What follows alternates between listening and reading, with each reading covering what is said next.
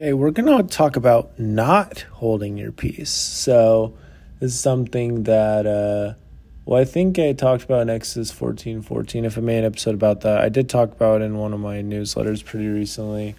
But yeah, there's that really cool scripture about like how Jesus held his peace and he didn't talk, and even though people were provoking him and stuff. But then we have Acts 18:9, and it says, "Then spake the Lord to Paul in the night by a vision, be not afraid, but speak and hold not thy peace." And goes on to say, I'm going to help you out and everything like that, you know. But I like that because he's like, don't waste your time. Speak, like, go out and do that thing. Like, go out and share your testimony. Make your testimony known. It's like that amazing talk from Sister Corden that I'll have a link to in the show notes. Like, do not miss any opportunity to bear testimony of Jesus Christ. And that is what, the Lord is kind of telling Paul.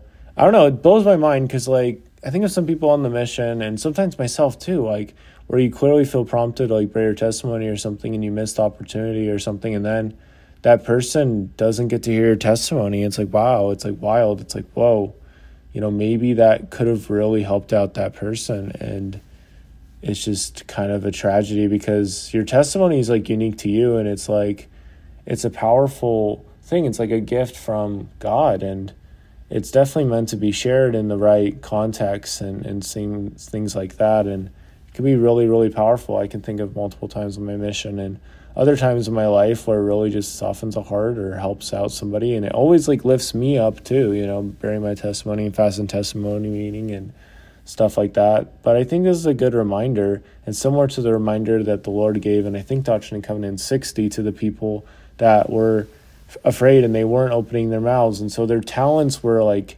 shut inside them. They weren't being shared.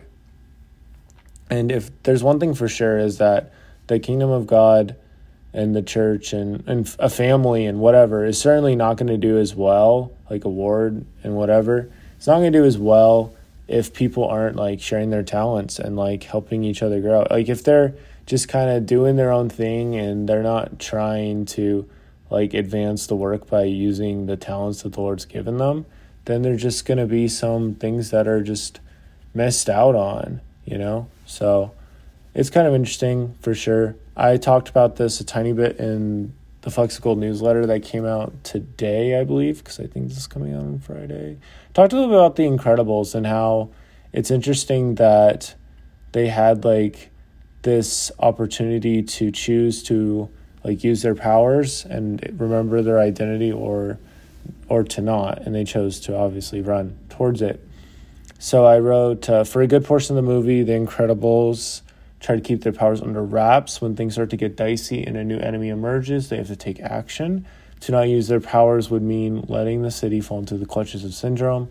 Similarly, we wrestle not against flesh and blood, but against principalities, against powers, against the rulers of darkness of this world, against spiritual wickedness in high places, Ephesians 6:12. It's like this legendary quote for Edmund Burke: the only way for evil to triumph is for good people to do nothing.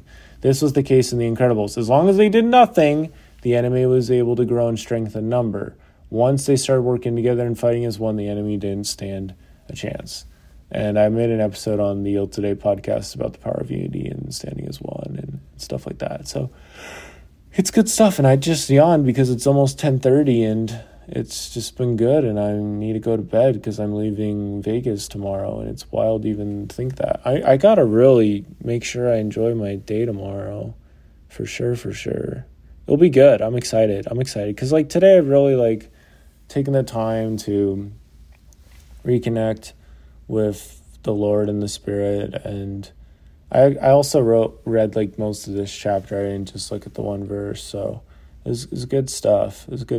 But it's cool. I've had times where I kind of get woken up in the middle of the night, and it's interesting, just to know that the Lord is able to reach us and inspire us, even in today's day and age. He does that through prophets, and he can do that through the Spirit and other stuff. And I'm yawning again. Wow. I don't know if I have a podcast episode where I have me yawning, but there we go. Now it exists. Now it is out there. Yeah, now people can make memes about it if they want to. Yeah, it's just so vital. I mean, I think of like Doctrine and Covenants 60, 61:8 or 61:3, one of those, I think. And it just talks about like the Lord's like talking to the early saints, like, it's not mindful that my elders should move so swiftly on the waters when on either side there are people perishing in unbelief. And this sort of makes me like times when we go to church and there's a lot of people there, but we just kind of sit down, we just sort of do our thing. Instead of like maybe reaching out to some people, yes, there's a place for like, let's wait until church starts and let's just be really quiet and stuff. I think there's a balance, obviously, it needs to be reached. And oh, there goes. Okay, that was a long yawn. I need to go to bed. But I don't know. There's just so much I love about this. Like the fact that the Lord was able to talk to Peter or Paul. Did I say Peter? Wow. It's definitely Paul, not Peter. Whoops. That might have been a big oof, but it's okay. Yeah, like all of a sudden, like my awakeness just like took a nosedive. And I have a red-eye flight tomorrow, so that's pretty wild to think about.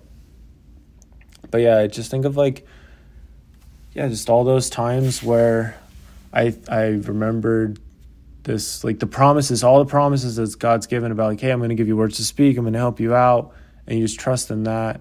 And there's so much power in that. And you don't even have to know what you're going to say. You just kind of go for it. And yeah, because like the time is slipping, and I feel it for sure with being in Vegas for only a couple days and trying to reach out to people and enjoy my time and vacation and everything. And, you know, those days, all the days I was already here, those days are frozen in time. So anyway, it just makes you think of the importance of trusting in the Lord's promises and trusting the Lord's warnings and following the counsel that he gives us, whatever that looks like. Like if something stands out to you in your scripture study, well, there's a reason why that happened. So you can spend more time thinking about that and then apply it to your life. And know that will definitely be a blessing to you in your life. We don't have to be afraid. We can speak and we can...